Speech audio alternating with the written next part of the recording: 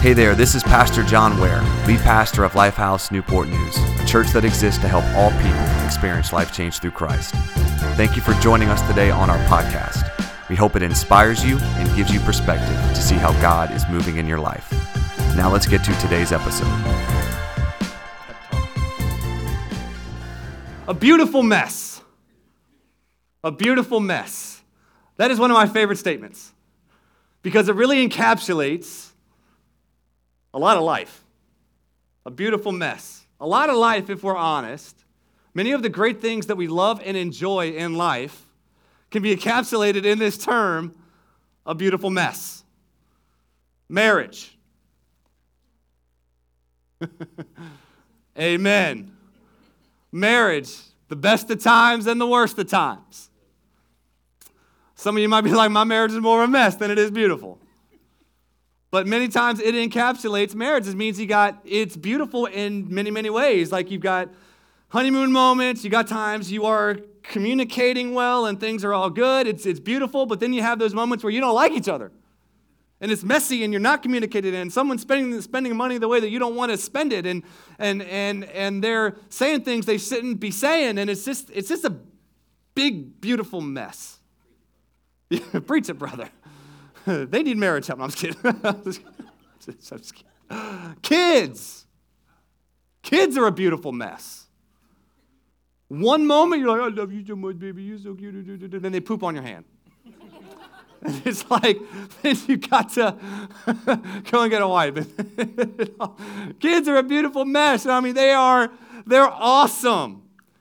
They're beautiful. Those moments where they're acting right and they're loving each other. There was this one moment, this past cutest thing ever. I've got a 7, 4, and 2-year-old. They're all boys. Pray for me. I need it. There was this time where our 4-year-old took our 2-year-old Dallas, and they were walking down the hall and just arms around each other, walking down the hall. And then I go and look in the living room, and they're literally like haymaking at each other, just whatever. It's a beautiful mess. It really is. Your job might be a beautiful mess. There's parts about it you love and parts about it that you just cannot stand. You got days where it's all good, and you got days you're like, God, forgive me, I'm going to kill my boss. Please forgive me in advance for what I'm about to do to them. Maybe friendships. It's a beautiful mess. You got those friends that you're tight with, those friends that you're besties, right? Your BFFs. You're great, but it probably took you a lot of stuff to get to that point. A lot of many disagreements and habits hurt. I mean, it's just like a bunch of things happen. It's a beautiful mess. It's a beautiful mess. What I found is that typically life's biggest blessings also are life's biggest burdens. Isn't that true? What your biggest blessings are in life typically are also your biggest burdens. But where I see this whole concept playing out of a beautiful mess, it really playing itself out, I don't think any more poignantly or beautifully than is with the church. The church. What a big, fat, beautiful mess the church is. Some of you come here today being hurt by the church. You've been hurt by the church. You've seen the church hurt other people's lives. And you have kind of had this whole mentality of you love Jesus, but you don't love his church. Because you've seen how God's people are treating each other. And you're like, if that's how God's people are going to act towards each other, I'll just love Jesus in my home. I love Jesus from a distance of his people. It's like, I love Jesus, but I don't love his church. Because, unfortunately, the church, I believe, in our culture, whether it's good or bad, has not a good reputation. And I think if we're honest, because a lot of people see pastors taking advantage of people for their own personal gain. They see churches that can't even agree on anything. Maybe you've been a part of church splits where you've had people in the church fighting for position. They say, do you know how much I give? Do you know my influence in this church? I want to do this. I want to do that. I want this. I want the carpet this color. I want to do a 20,000 square foot add-on, not a 40,000 foot add-on. I'm a part of this ministry. We should get more money. And they just fight and fight and fight. And I'm like, yeah, I wouldn't want to be a part of the church either. Crazy people up in here fighting over stuff. We're supposed to, it's like, is that the way the church, maybe you've experienced church that way. But if we're completely honest, church really is a beautiful mess. I think it's unfair, though, to just paint the church as always being about that kind of thing, because I don't know about you. I've been a part of some beautiful churches, that they're about the right stuff. They genuinely love people. They genuinely serve people. They genuinely care. They're just not about for their benefit, but they're for the city's benefit. They're saying the church isn't going to just exist for us. The church is going to exist for the world.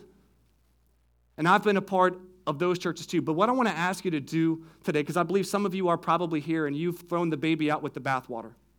You've had a bad church experience. Maybe you grew up in church and it was a bad experience, or just maybe you've been kind of just like hurt, and it's so easy for us to say things like I said earlier, I love Jesus, but I don't love the church.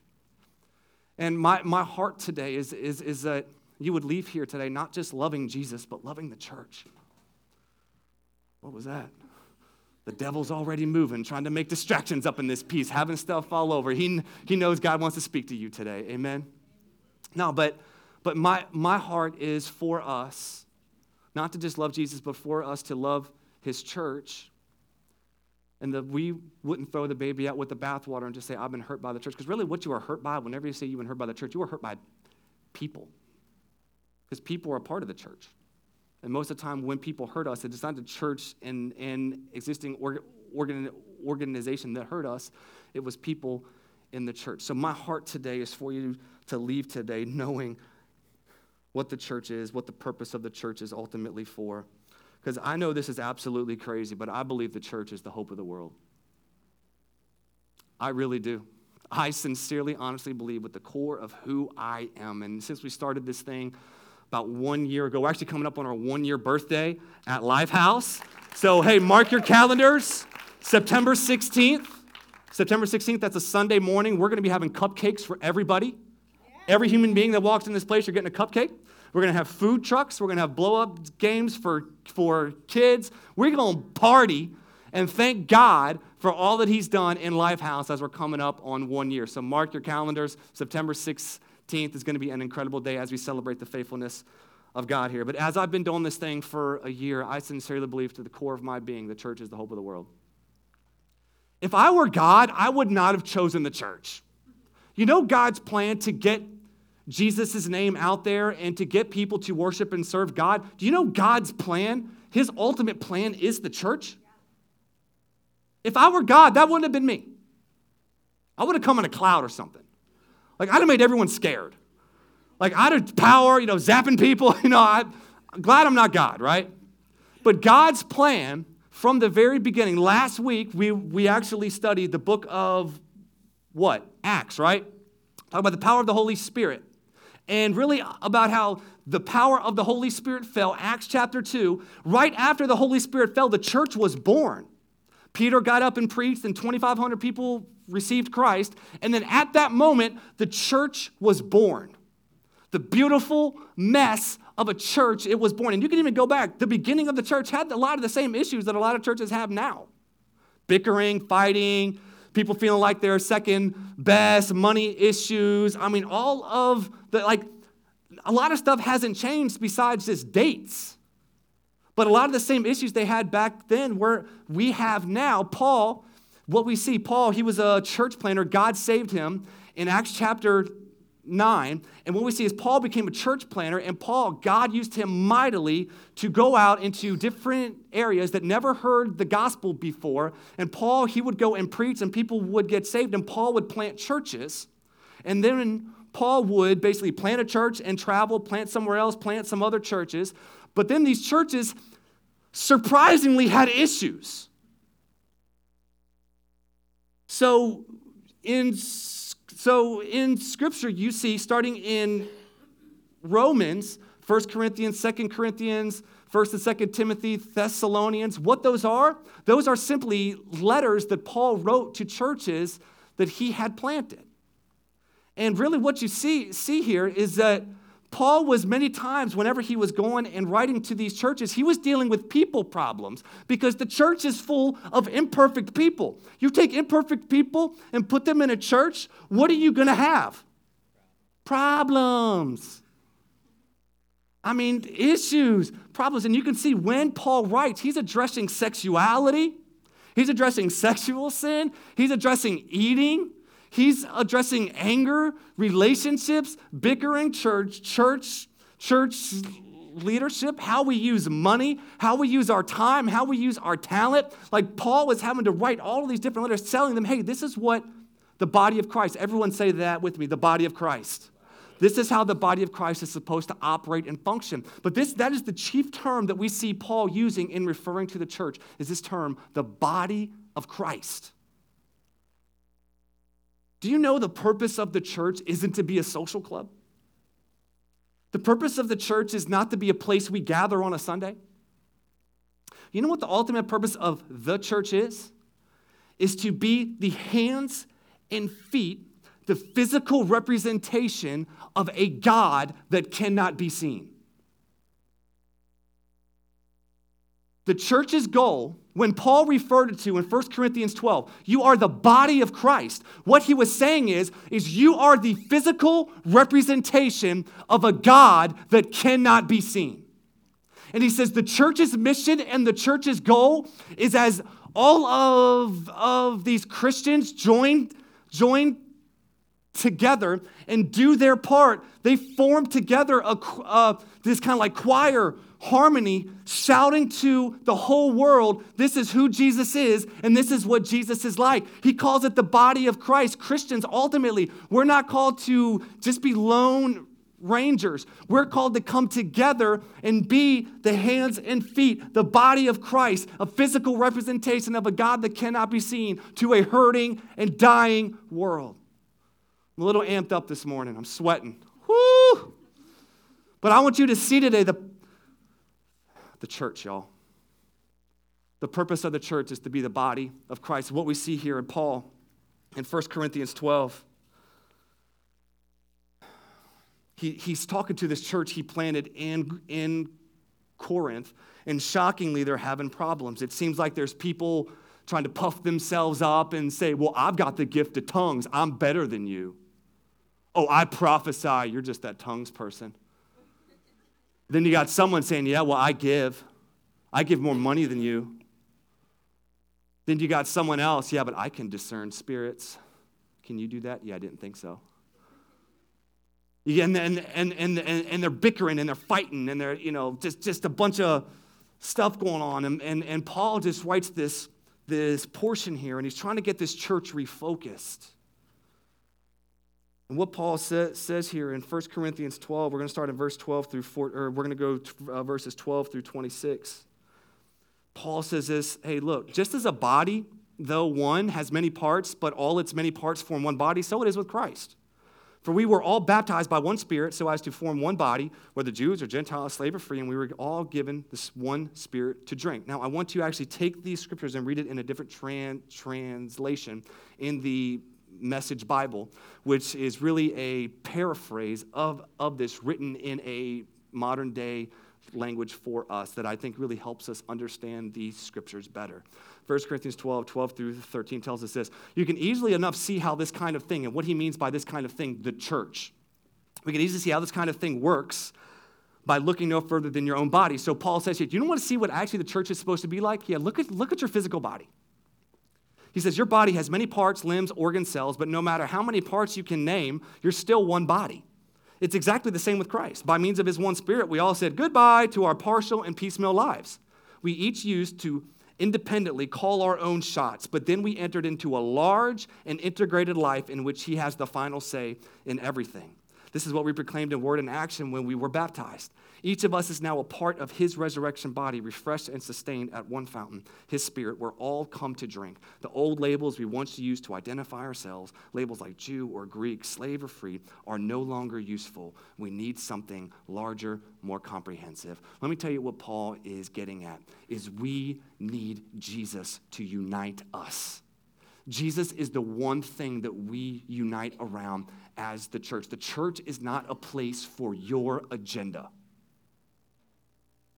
The church is not a place for your personal agenda. The point of the church is to be the hands and feet of Jesus. And yes, we are different in many ways, shapes, and forms. Some of y'all black, some of y'all white, some of y'all short, some of y'all tall, some of y'all girls, some of y'all guys. Some of y'all are rich, some of y'all ain't so rich, some of y'all are middle class. Some of y'all are Democrats. Some of y'all are Republicans. Some of y'all want kids. Some of y'all don't want kids. It's like there's so many different things that we could identify ourselves by. But what Paul's saying here, when you become a Christ follower, all of those other labels fall to the wayside of the one ultimate label that you are a son or daughter of the living God, and you become now a child of God, and you get integrated into the church.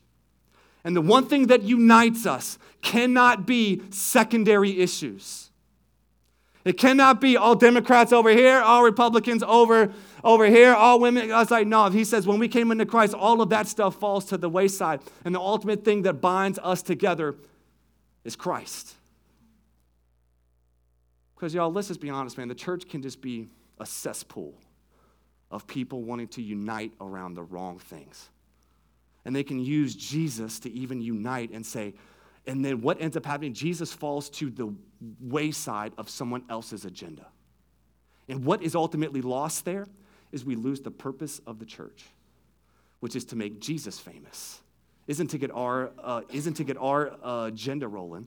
The purpose of the church is to be the hands and feet of Christ. I want to encourage us as this church. We need to make sure we keep the main thing the main thing. And the main thing is making sure Jesus is the main thing. And we will become divided if we focus on any other thing but Jesus. I mean, just think about how churches divide over secondary doctrinal issues. There's whole denominations built on what churches believe about one thing. Do you believe that? And then people wonder why there's no power in the church. Because there's no unity. Here's the thing, unity does not mean uniformity. Get that? Unity does not mean we all look the same, act the same, going around like robots, just look, it's like we're all becoming robots, it's like, no, like unity does not mean uniformity. Unity simply means we're unified around a common cause, and the common cause has got to be the Great Commission. The common cause has got to be Jesus and his name and for his glory to be praised. Come on, church, let's celebrate that. We're a part of something so much greater than ourselves. And if we lose that, we lose everything. We said last week, the Holy Spirit's job is to glorify Jesus. If the Holy Spirit had a job description, literally, the Holy Spirit has a one-line job description, glorify Jesus. He said, you'll be filled with the power of the Holy Spirit, and then what? You'll be my witnesses. The purpose of the Holy Spirit working in and through you is to glorify Jesus, and as we do that together, bringing all our gifts, all our talents, all of our treasure, resources, all of who we are together as a church, though we're different, though we look differently, act differently, believe differently about different things, but as we come together in unity, what ends up happening is we become the hands and feet and the physical representation of an unseen God that cannot be seen, and we shout to the world, this is who Jesus is, and this is what Jesus is like. Jesus has got to be the one uniting us. Secondly, though, Paul goes on here. We're going to read in the Message Bible here. We're going to continue on verses 14 through 26. This is somewhat lengthy, so take a hit of caffeine. Whatever you got to do, get your coffee, get a sip. Yeah, we got somebody diving in. Okay, do it, all right? But I want you to focus for me, all right? Because this is powerful, okay? I'm going to try to read it as joyfully and as nice as I can for you to actually listen, okay? I want you to think about how all this makes you more significant. So basically what we're doing here is following up on what Paul just said, talking about the body, how Jesus unites us. It says, I want you to think about how all this makes you more significant, not less. A body isn't just a single part blown up into something huge. It's all the different but similar parts arranged and functioning together. If foot said, I'm not elegant like the hand, embellished with rings, I guess I don't belong to this body, would that make it so? If ear said, I'm not beautiful like the eye, limpid and expressive, I don't deserve a place on the head, would you want to remove it from the body? If the body was all eye, how could it hear? If all ear, how could it smell? As it is, we see that God has carefully placed each part of the body right where he wanted it. But I also want you to think about how this keeps your significance from getting blown up into self-importance. For no matter how significant you are, it is only because of what you are a part of. An enormous eye or a gigantic hand wouldn't be a body, but a monster. What we have is one body with many parts, each its proper size and in its proper place. No part is important on its own. Can you imagine eye telling hand, get lost, I don't need you? Or head telling foot, you're fired, your job has been phased out. As a matter of fact, in practice, it works the other way. The lower the part, the more basic and therefore necessary. You can live without an eye, but for instance, you can't live without a stomach. When it's part of your own body you are concerned with, it makes no difference whether the part is visible or clothed, higher or lower. You give it dignity and honor just as it is, without comparisons. If anything, you have more concern for the lower parts than the higher. If you had to choose, wouldn't you prefer good digestion to a full-bodied hair? The way God designed our bodies is a model for understanding our lives together as a church. Every part dependent on every other part. The parts we mention and the parts we don't. The parts we see and the parts we don't. If one part hurts, every part is involved in that hurt and in the healing. If one part flourishes, every part enters into the exuberance. I just want you to see, hopefully how you see how every part matters. Every part of the body matters. And what I would hate for you to think is that I matter more than any other part of this church. Let me tell you this. I'm playing the part that God has given me, and my part is no better than somebody at this church making coffee. My part is no more important than somebody loving on babies. My part is no more important than somebody directing traffic. What I do have is I've got more responsibility.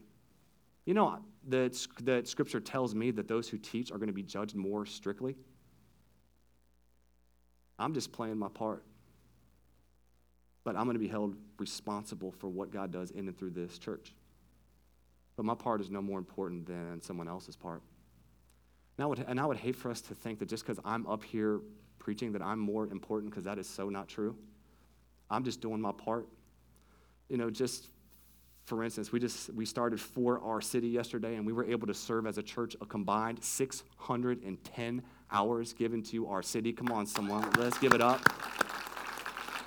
An incredible time of serving. Thank you if you did serve yesterday. Thank you so much. We still got Monday through Friday also, so if there is a project that you want to get signed up with, there's plenty of time. theaterchurchnn.com. You can go there and see different projects going on. But, you know, people were coming up to me, hey, what's going on for Our City? I'm like, I have no idea. Literally no clue. Like, you're going to have to go talk to Carrie Jones, Asian Rock. You're going to have to go talk to someone else, like John Beamer, these people leading projects. I don't know a whole lot. Just go to theaterchurchnn.com. And really, the reason is because we got people operating in their gifts in the body of Christ, doing what God has called them to do. I can't be everything to everybody. I can just do my part in what God has called me to do, but I want us to actually know that, because we have so many teams that operate at this church, that make this church what it is. You know, every single week, hospitality, people that come in and make you coffee and greet you at the door and direct your parking traffic at the first-time guest booth, kids check in, they're parking cars, they're doing all that. Do you know people say that people make a choice whether they're going to come to a church a second or third time within the first 5 minutes of being on the church property? Do you know who doesn't matter? Me. I could preach fire from heaven. I could preach with all power and authority. But if people don't feel the love of Jesus when they walk into this place, it really doesn't matter.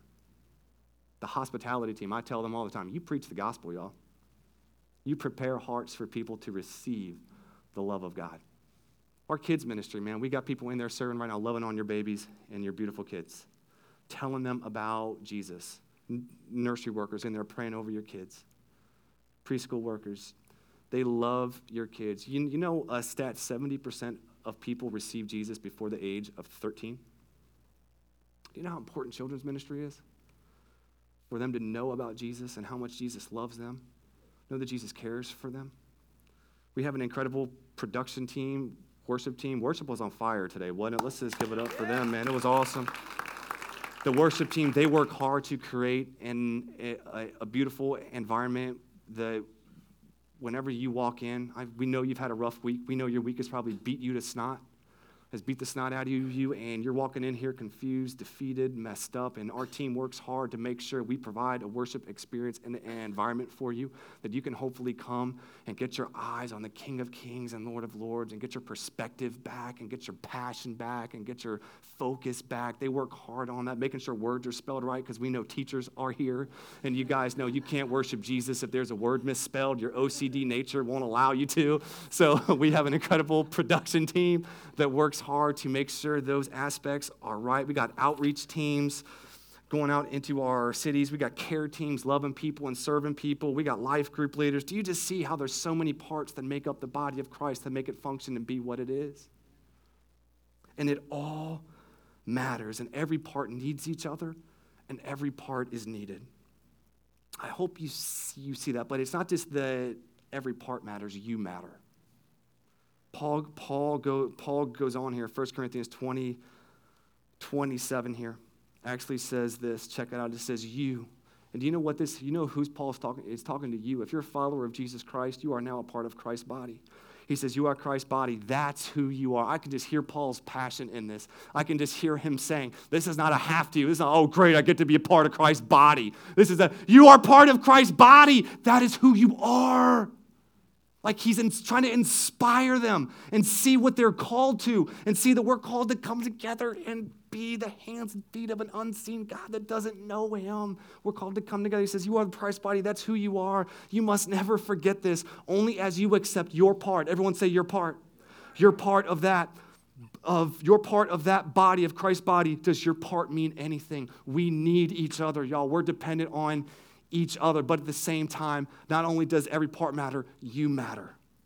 And I pray that you would know that if you're a follower of Christ, you're not just called to be a part of the church as a whole, you're called to be a part of a church. Why? Because church is not just an event or building you attend.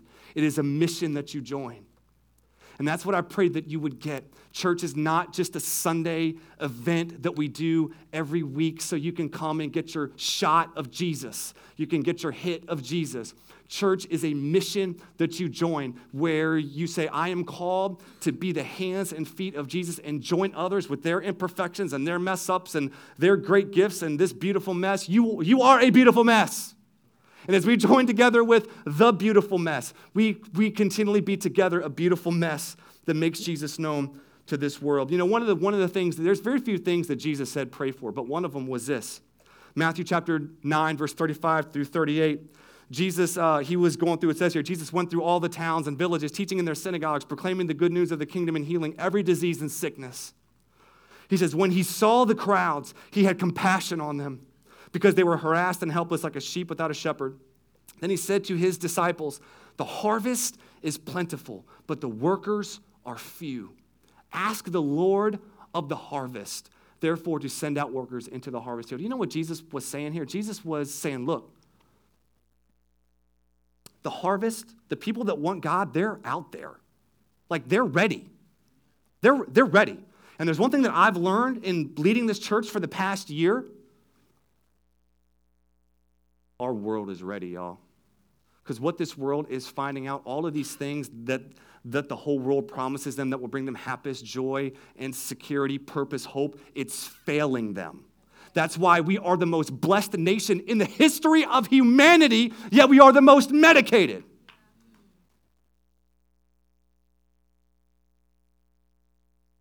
Because the world is promising them hope.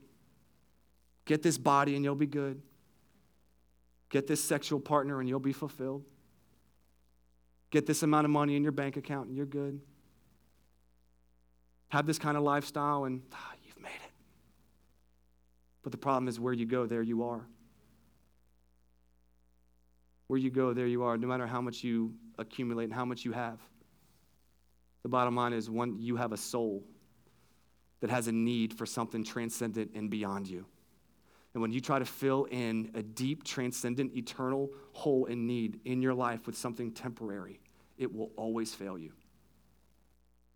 And the world is finding that out. And I'm telling you, the world is ready.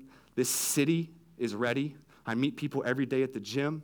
I meet people every day out to eat. These people are ready for something real, something fresh, something true, something legit. And I believe with every bit of ounce of blood and energy that I have, the church and Jesus is the answer. And my heart is to see the church win, not just a church win. My heart is to see the church as a whole get its reputation back as being what it's called to be, the hands and feet and physical representation of an unseen God. And my prayer is that we would join up in that. And we'd be like, yes, we want our church to do great, awesome, but we're only one church of 350 churches in this city. We need to come together and be the hands and feet of Jesus, y'all. The world is hungry. The world is ready. But do you know one thing Jesus says? Pray for laborers. Jesus is praying, God, or do you know Jesus is probably saying, I pray that there'd be someone that would care.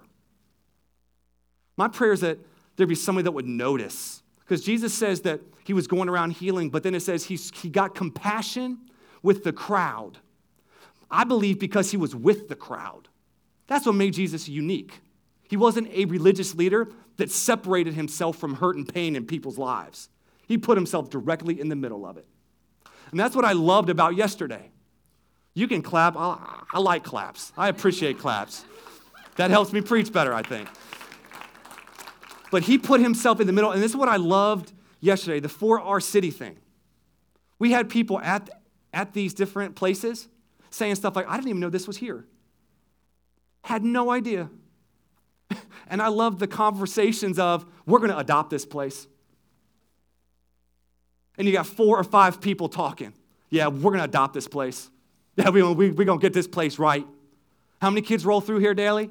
Yeah, we're and you know that was my wife.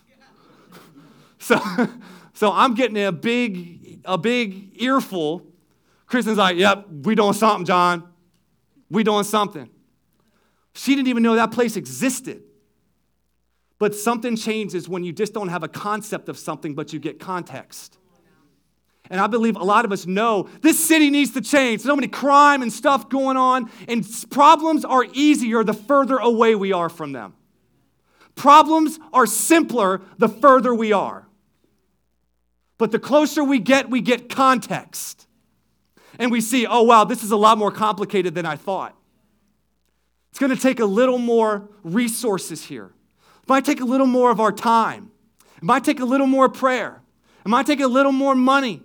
It might take a little more than what I thought. But I believe that's what Jesus, he modeled for us. He said he had compassion on them because he was among them. We will never gain compassion unless we get context. You will only say things like, why don't they just fix it? Why don't those drug addicts just stop? Have you been there whenever there's been somebody that overdoses? The hurt and pain in their life? Trying to fill an eternal need for their soul through a feeling? My prayer is that God would break our hearts. That God would break our hearts, because I believe Jesus' heart is broken. And I believe until we get a burden, until we get a compassion, that can only be from the Holy Spirit, we're just going to just be yelling at people, get better, do better, just try harder. When Jesus didn't do that with you. He was patient with you. He got into your mess to help you. Jesus said, the harvest is plentiful, but the workers are few. You know, at Lifehouse, we provide on ramps for you to get plugged in. Because we know we just don't want church to be in some sort of event that you come to. We want it to be a family that you become a part of. So we provide on-ramps because we know coming to a church can be weird. A bunch of people that you don't know. And you're like, hi. You know, and you're trying to walk in, all inconspicuous. No one's seeing you. No one's seeing you. Trying to get in, get your word of God in. Hallelujah. Get out the door quick. You're like, don't want to see me. Hey, how's it going? Have a great week. Bye. You know, it's like, how things going? Great. Awesome. Bye. You know, it's like you're just trying to do what you can to like not be seen, you know. But like we want to provide on ramps for you that make it easy for you to get plugged in. One of those things is First Friday. It's just like a simple dinner that we do. You saw something for it earlier. It's literally intimate atmosphere. I'm there, wife's there, leaders of the church are there. Just trying to provide an opportunity for you to get to know us and we get to know you. If you want to sign up for that, you can actually do that. The next one is September 7th. Everyone's welcome. We have childcare and free dinner. You can have your date night at Lifehouse First Friday. You're welcome. That, or you can do, or LifeTrack is a great way. LifeTrack is kind of a 3-step process that tells you our DNA, system structure, who we are. And then the second step helps you in some steps in growing in your faith. The third step gives you a spiritual gift test, a personality test to see how God has wired you so you can operate in the gifts and be a part of the body of how he has called you to. Thirdly, life groups are just like groups of people that get together centered around whether it's a certain thing, exercise or basketball, and do Bible studies in those things. We say this: food plus friends plus Jesus equals life change, because at each one of those groups, you're going to have food. You're going to hopefully make new friends, and then you're going to grow closer to Jesus. So we just say we've got on ramps for you, but one of the best on ramps that I think we have here at Lifehouse, and all of these things are for you. They're not just for us. One of those things is joining a dream team, and really our dream team is just a team of people that come together and serve in different areas, and literally make Sundays happen, make life groups happen, make sure people are cared for, make sure people get meals whenever they have babies. Like, there's just so many different parts of people that are on our dream team. Dream team could be hospitality team, like I said. That is greeting, directing cards, kids check-in, security team, first-time guest booth. There's so many aspects to it. Basically, the point of it is to make people feel welcome. Secondly, the production worship team. I talked about them earlier. If you can sing, if you can play an instrument, if you're kind of like OCD and you like spelling and stuff like that, you can run slides. If you're sound tech savvy, we've got something for you there. If you like photography or Facebook or social media or stuff like that. And then we've got our kids teams, nursery workers that love and serve babies, preschool, elementary school. Do you just see how there's so many different things? And I just thought through my mind of like, what would hinder people?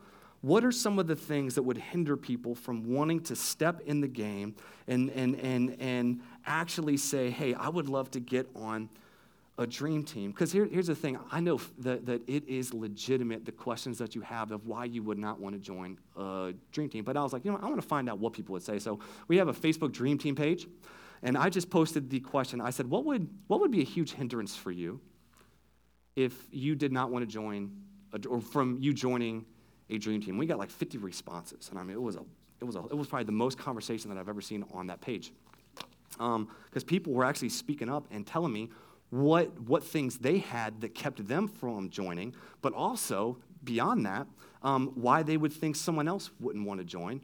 And a huge common thread in that was this word fear. Fear. You could boil it down to fear. And so I want to address a few fears that I believe you have that might keep you or hindering you from wanting to say, you know what, I would love to get on one of these dream teams and help people experience life change through Christ. Now, look, I want to say this as kind of a preface here. We don't operate as a church by guilt, ever. Guilt does not change you. Guilt only really honestly makes you feel worse. Our goal here is to never to guilt you into doing anything. Because for some of you here, that's why you hate the church. Because they guilted you to give. They guilted you to serve. They guilted you to give your money. If you don't give your money, you're going to be cursed.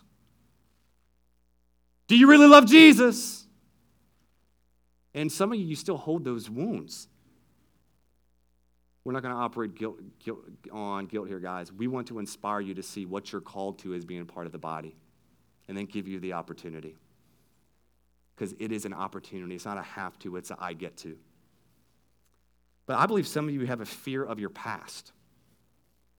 You probably even think things like, John, you would never want me on your team. You would never want me on a dream team. Do you know me? Yeah. Do you know who I am? Do you know my reputation? Do you know how many times I've been married?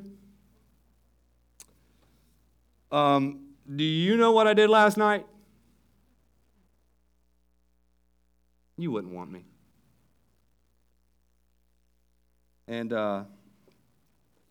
some of you fear your past. You're like, I couldn't join a dream team. I just want to tell you, that's a load of poop. Saying that nicely. Because it's really crazy. When Jesus went out and formed his squad and formed his team, Jesus did not go out to the religious elite and go up to them and be like, hey, how many scriptures do you know? How much of the Bible do you know? Do you know John, or do you know Zechariah 4:12? Oh, you do. Okay, get on the team. Like Jesus went out and he recruited tax collectors. These were like Roman IRS, like thieves. Then he went and got Simon the Zealot. Like Simon the Zealot was someone that hated the government. So he said, hey, I want you to follow me and join my team. So you had someone that hated the government, but like his life was devoted to being a terrorist to the government. And then he got a government worker. I can only imagine the campfire discussions. Jesus breaking up fights, right? I can only imagine. Then it says Jesus, he went down to the fishing port. Yo, Peter, James, Peter, John, yo, I need you to follow me. You got a calling. I see something in you. He knew their past. He knew they cussed like sailors. He knew they were in process. He knew they weren't arrived yet. He knew they probably didn't read their Bible every day. He knew they were still in process, and so are you. So am I. We're all on this thing, all on this journey of following Christ and knowing Christ. But I want to tell you, let go of your past so we can let go of you. Let it go. I believe that's a word for somebody today. You've been letting your past hold you back like crazy from what you know God's called you to do. I want to let you know today, if Jesus forgives you, if Jesus has let it go, you need to forgive yourself. And you need to let it go. And you need to believe the gospel, and the gospel is this: you can't earn a thing from God.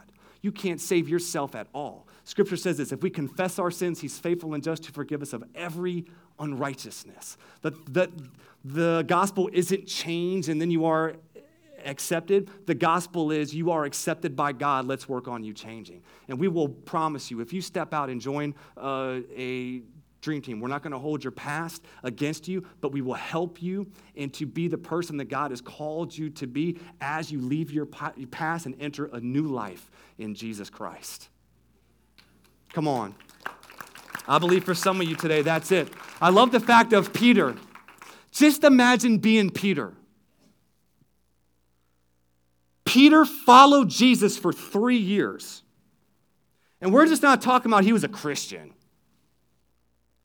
Like Peter literally was with Jesus. Like he saw him. He saw him heal, saw him teach. Like I could just imagine the stuff that Jesus did and said that he saw. But when the pressure got hot, when he realized his life was going to possibly be at stake here, Peter, to the servant girl's face 3 times, said, I don't know that man.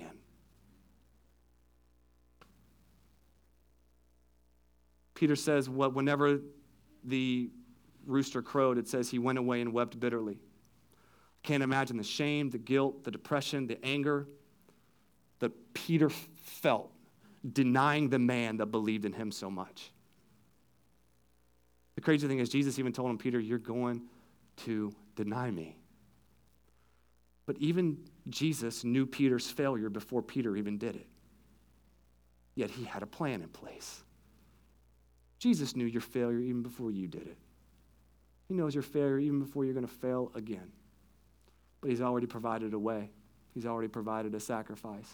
When Jesus went and died on the cross, he died for your sins, past, present, and future, to give you a new life in Christ. You need to believe the gospel today, that the gospel is good enough to forgive you of your past and move on. I love in John chapter 21, Jesus appears to Peter while Peter's fishing. You know what Peter did before Jesus called him? He was a fisherman. Peter had left his calling. Peter was like, Jesus would never accept me back. I have denied Jesus straight to this little servant girl's face. So I'm going to literally turn from my calling and go and do what I did before God called me. Jesus shows up to him, and Jesus doesn't get a bat and go and hit him. Jesus doesn't get a bat, or he doesn't just go off on him immediately. You know what Jesus says? This is why I love Jesus. He says, hey, Peter, I made you breakfast. That's why churches and food is so important. Jesus was all about some food. He said, Peter, I made you some breakfast. We need to have breakfast right over here on the shore.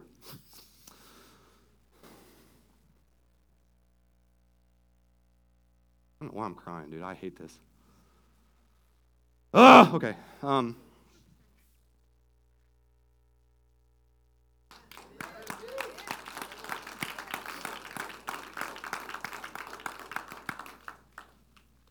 can't imagine Peter.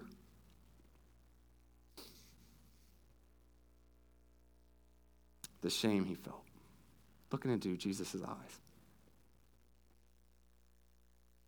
And knowing Jesus believed in you so much. And Peter is looking at him.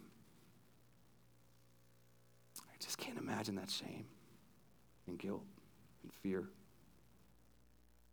Because I just think about my son, if my son did something, and he just felt ashamed and he didn't even want to see me again because he was so ashamed. But Jesus asked him 3 times. He said, Peter, do you love me? And he asked him 3 times. And how many times did Peter deny Christ? 3. And every single time Peter said, Jesus, you know I love you. He immediately restored him. And I believe that's what Jesus wants to do to you today. He wants to look into your eyes. Let go of your past. It's over. I know you're not perfect. I know you're not there yet. But I could just see Jesus putting his arm around Peter. You've got to call him, brother. And what do you see in Acts chapter 2? Jesus goes away, ascends. Who's the first person jumping up with passion, with power, with fire in his belly, preaching the gospel? Peter. And I sincerely believe this today. There are some of you, you've been running from God. You've been running from your calling. And Jesus tells you today, let's come and have breakfast. And he wants to tell you, I believe in you. I forgive you. It's over now. Move on. You've got a calling. Let's go do this thing. And you're going to walk out of this place today with a new authority, a new power, knowing you've been totally forgiven by God. You need to let go of your past because it has let go of you. Some of you, though, you have a fear of the crowd. You're just so dominated by what people think. Well, if I join a team, what are they going to think? Are they going to think I'm dumb? I'm not going to know what I'm doing. They're going to know I'm a fake. But it's not just that you're scared to join a dream team because of that. Like this is how you operate in life. You live dominated by the voice of other people. You have a fear of the crowd, and so you live your life according to what other people's expectations are of you. And you say things like, I'm not even myself. You say things like, who am I? Because you feel like you are this completely divided person, and it's because you are. It's because you're living according to the complete expectations of what someone else wants instead of living for the audience of one. That will completely transform your life. If you say the only audience I live for is for the audience of one, and that one is the King of Kings and Lord of Lords. When you stand before God, you're not going to stand before anyone but God himself. You're not going to stand before your friends. You're not going to stand before your coworkers. You're not going to stand before any of those other people. It's going to be you and God standing before him. Some of you today, you need to be reminded of 2 Timothy 1:7. For the Spirit God gave us does not make us timid, doesn't give us fear, but gives us a spirit of power and love and self-discipline. He gives you a spirit of power, of love, and self-discipline. And some of you today, by the power of the Holy Spirit, God is going to break your addiction to approval.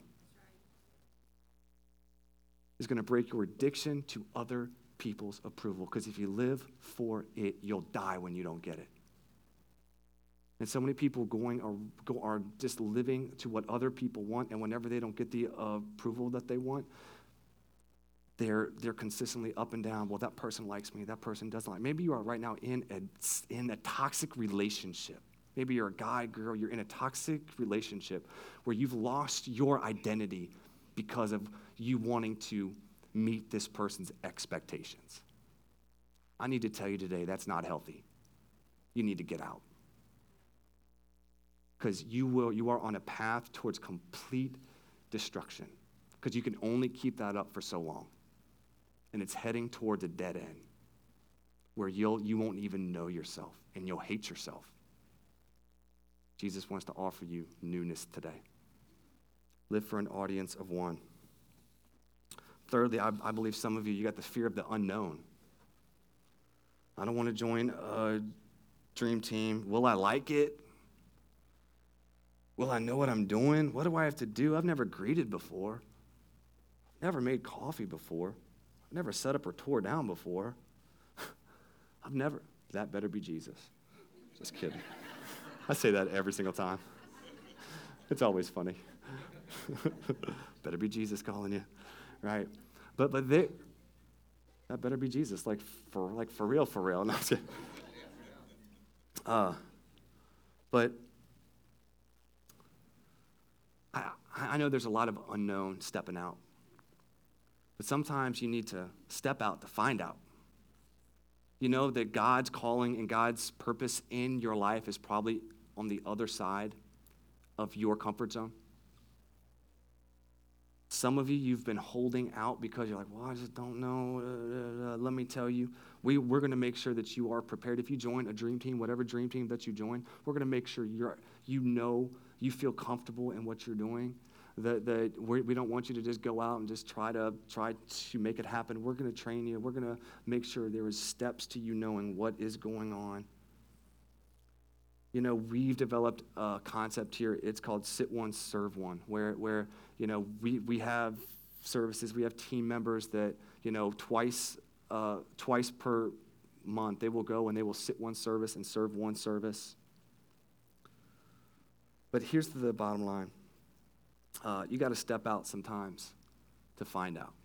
And I believe some of you here, you've been thinking about joining a dream team, thinking about stepping out. I believe the time is now. Lastly, the fourth thing, worship team, y'all can go ahead and come on up. That means I'm closing because it's 11:50. What in the name of the Lord? Oh my gosh. Well, I don't care. Okay, we're gonna keep on going. Is that okay? Are you guys good? Anyone falling asleep? All right. I'm going to get you I'm going to get you out of here soon, I promise. The fourth thing, though, is fear of commitment. If I join a dream team, how long will I have to serve? The rest of my life? Do I cut my finger and give you blood as a sign of the covenant that I do to serve?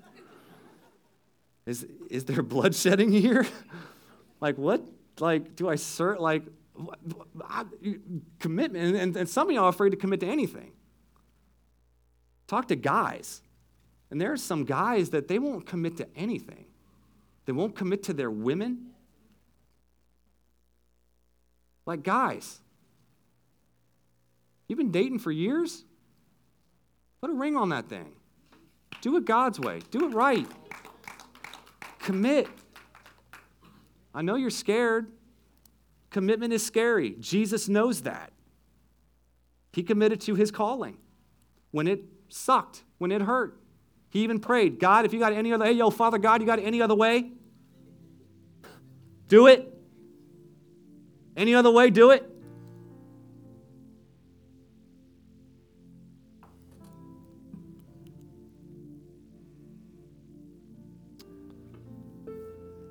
But some of you got a fear of committing.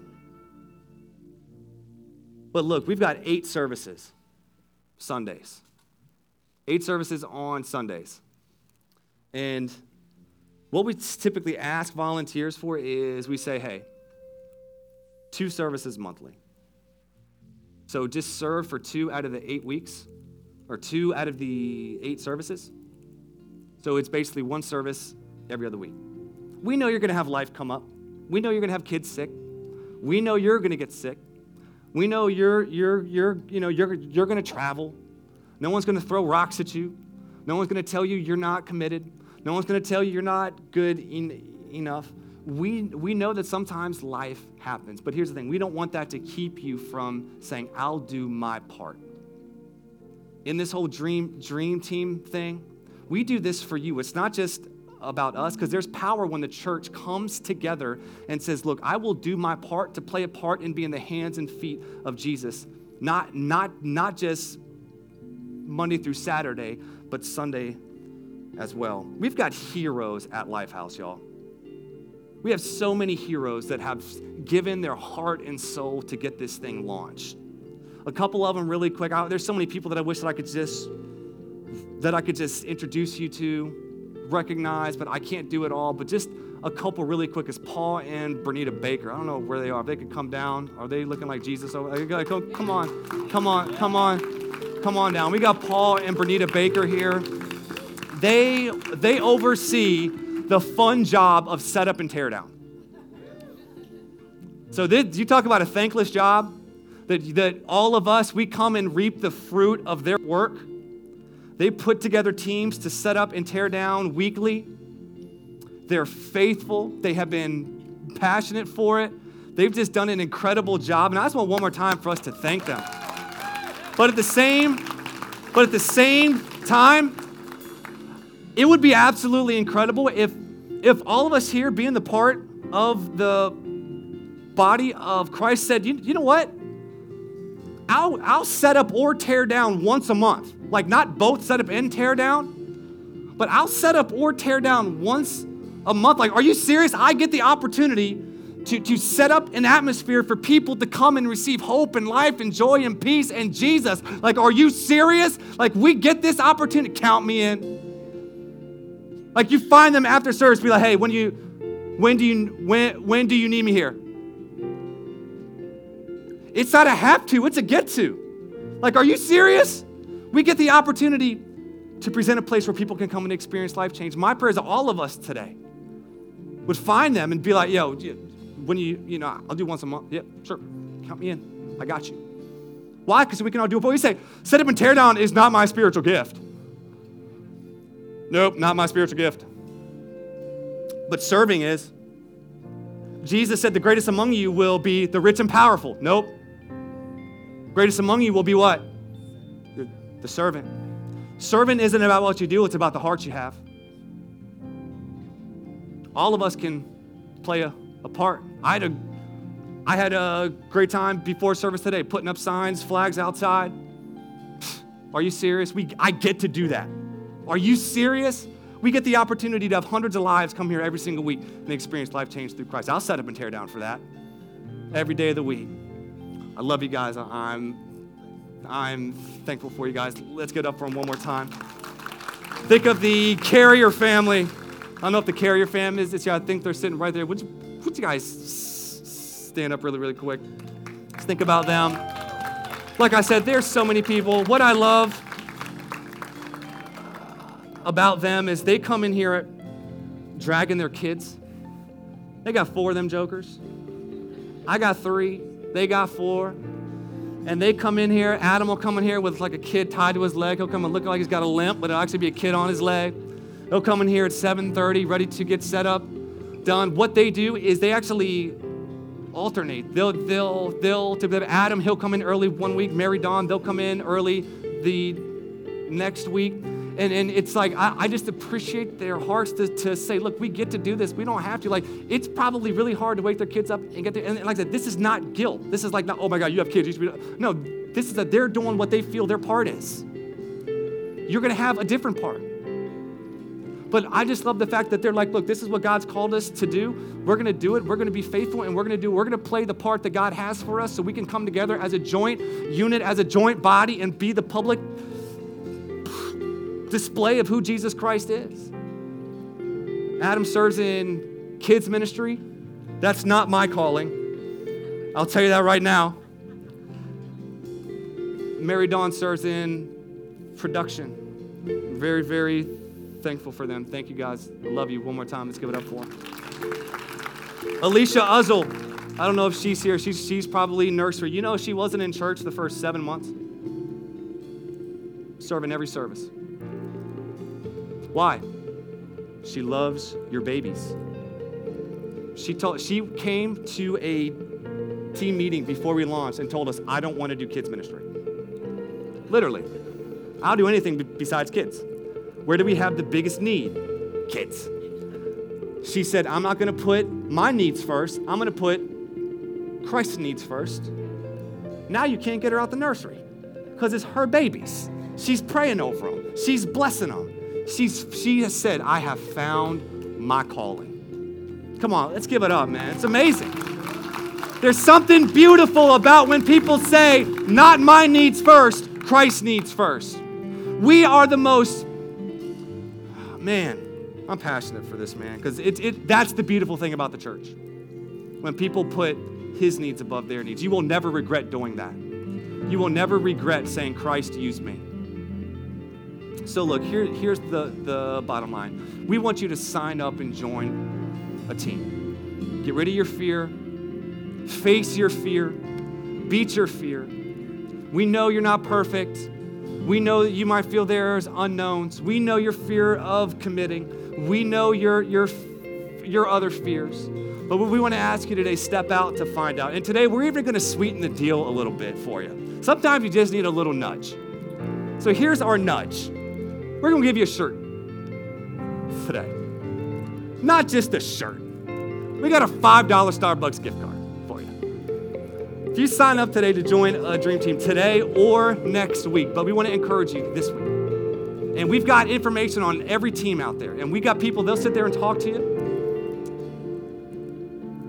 We want to let you know we do this for you so you can get plugged in, so you can see how God can use your small part to make a huge difference in this city and in this community. The world's waiting. The harvest is plentiful. And I don't know about you, but I want us to come together as a church body, as the church, and say, God, whatever you want to do with my life, do it. I'll play whatever part I have to play to see the mission of Christ move forward as we put our needs second and his needs first. The beautifulness of the church in the midst of our mess is beautifully displayed. Stand up, church. We got to hurry. We're going to receive communion together today. If you need communion elements, lift up hands. Want to make sure that everyone's got one. Do you guys have it? You guys have it? Anybody need one? I got two here. We're going to receive communion together. There you go, dear. We're going to receive communion together today as the body of Christ. The body of Christ. This here, wafer here, symbolizes the broken body and shed blood of Jesus Christ. This wafer and this juice here. The wafer, though, symbolizes the broken body, meaning his body was broken so we could be made whole. And I don't just believe spiritually, but also physically. If you have a physical need today in your body, I believe that Christ dying on the cross made us whole. And I believe today you can be healed. Quick testimony, really quick. We had somebody come in last Sunday. The whole week leading up to Sunday, she said, I had breathing problems. She said, I couldn't breathe. She came in Sunday during the second service. She said she could barely breathe. Last week's sermon, talking about the Holy Spirit and basically how the Holy Spirit is the breath of God, wind of God. And we did an altar call. People came down. She came down, lifted up hands. She said at that moment, she lifted up hands. Breath filled her lungs, and her breathing problems immediately left at that moment, and she hasn't had any problems since. Come on, somebody. I want to give God praise for that. There's power. So, Jesus, we thank you today for the broken body so we could be made whole. We receive it today, knowing that you're good and that you're for us. In Jesus' name, and everyone said, amen. Let's eat together. The juice here.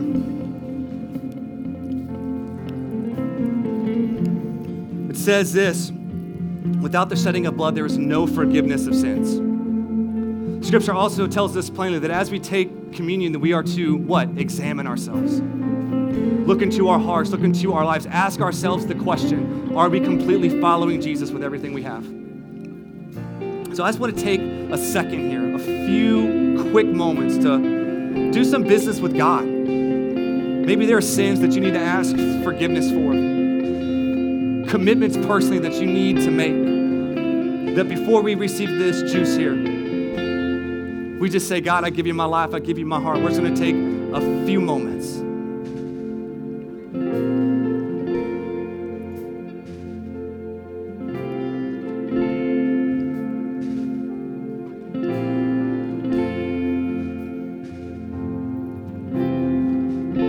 God, we thank you. Thank you for your blood that was shed for us so we could be forgiven of sin and restored to relationship with you. We receive it today with gratefulness and thanksgiving. In Jesus' name, and everyone said, amen. Strength.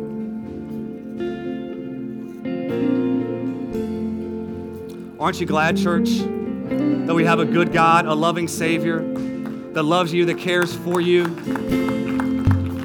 God, we just want to commit this time to you. We're grateful and thankful for the word you've spoken today. I pray for those.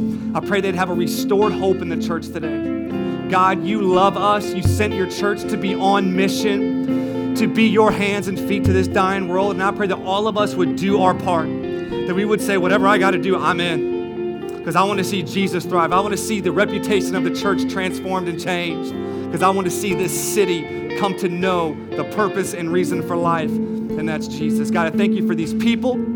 Speak to them, challenge them. And we pray that we'd walk out these doors today inspired, knowing the church is the hope of the world, and we get to play a part in this thing. God, we love you and praise you in Jesus' name. And everyone said, amen and amen. Thank you again for joining us on the Lifehouse Newport News podcast. If you're ever in the Hampton Roads area, we'd love for you to join us at one of our live worship experiences at 9 a.m. or 10:30 a.m. at the Regal Kiln Creek movie theaters. Until then, feel free to check us out at www.theaterchurchnn.com or on any social media platform. Thank you so much, and God bless.